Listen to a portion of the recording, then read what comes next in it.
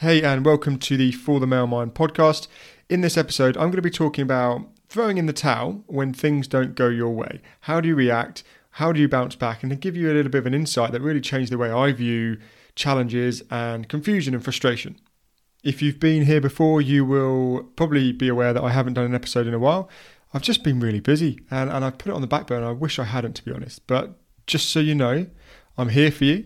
If you care, and I'm going to be doing an episode every single week. I've made a commitment, and when I commit, I make it stick. And if you're new here, welcome. In the episodes, I share tips and techniques on being the best version that you can be, and as cheesy as that sounds, being the best you can be, overcoming your thoughts, feeling confident in yourself, and just managing the way that you feel and just get you to feel great. Tools, techniques, processes, insights. That's what we share here. Obviously, if you want to reach out to me, then please do give me a shout. And if anything resonates with you so much in the episode that you want to share it with someone else and another guy that might benefit, then again, please do. So as I said at the start, this episode is going to be about throwing in the towel when things don't go your way. So first of all, for some of you out there I would have thought you've heard of this saying before, but if you haven't, then I'll give you a little breakdown of what it is. Throwing in the towel comes from boxing. So when the fighter is in the middle of the ring, if he looks like he's not going to make it and he's not doing very well, the corner of the boxer can throw in the towel. That means basically quitting. That means giving up and saying, hey, I can't do anymore. And this is obviously necessary in boxing because it could lead to someone getting very, very hurt if they don't. Whereas the way I want to talk about it here is giving up in situations, whether it's at home in your personal life, whether it's at work, your relationships, you're being a parent, whatever that is for you, being a dad. If we were to give up in those moments, then are we giving up too soon? And if you've ever heard of David Goggins, you'll know that he says we quit at 60%, which means that we're leaving 40% on the table.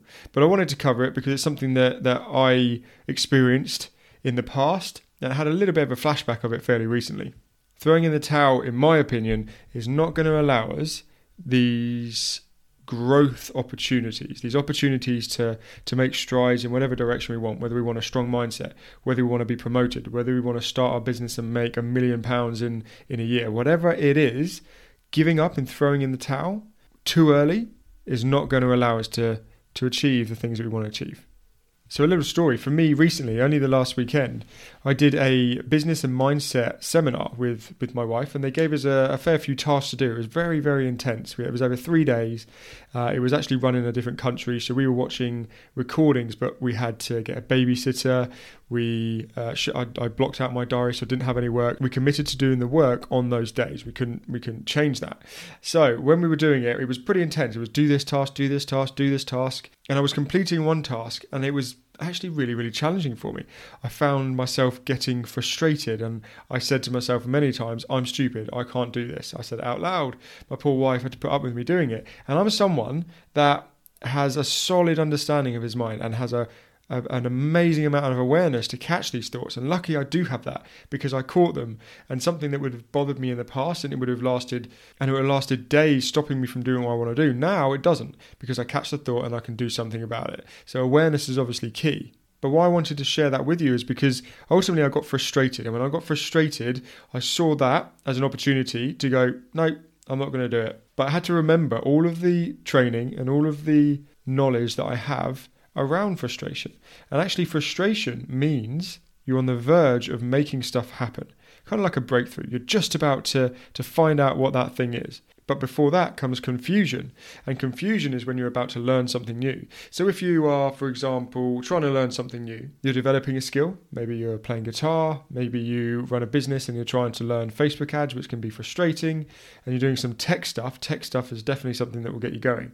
If you are building a website and you need to find a bit of code, it's gonna get confusing because you're learning something new. You're challenging yourself, and that confusion means that you are getting very, very close to finding out the answer. You just got to give your brain time to find the answer for you and just connect those dots, because it's amazing the information that your brain has. So if you just remember, every time that you are starting to get confused, you start to ask questions, maybe you frown a little bit, that's probably a sign that you're getting confused, right? You're frowning.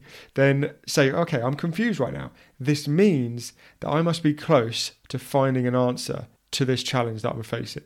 And if you get to frustration, you are on the verge of finding out. You are literally just about to find out what this problem, how to solve this problem. So try and see it like that. It's like someone said to me, it's a do not stop sign. If you get frustrated, it doesn't mean stop. It doesn't mean throw in the towel. It means I'm almost there. And can you imagine if you were to change your viewpoint on confusion and frustration? Things will change for you. You'll start to open your mind to other opportunities. You'll probably take a moment to yourself knowing that you're not that far away from figuring out this challenge and this problem.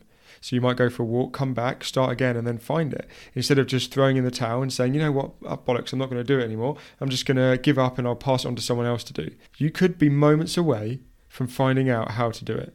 So just recognize that. Recognize confusion and frustration. Be aware enough to catch that and understand you're about to learn something new and have that moment of joy. Be that guy that understands himself. Be that guy that takes the time to have such a level of consciousness that you can stop yourself from giving everything up when it's not necessary. Now, don't get me wrong, it's not going to be easy. And like I said, I gave you a prime example of me having to really check in with myself over the last weekend. Yeah, I was tired. Yes, I was pushing myself probably beyond what I was expecting to push myself. So it was a bit of a surprise. But I had an awareness and remind myself of what I've just shared with you.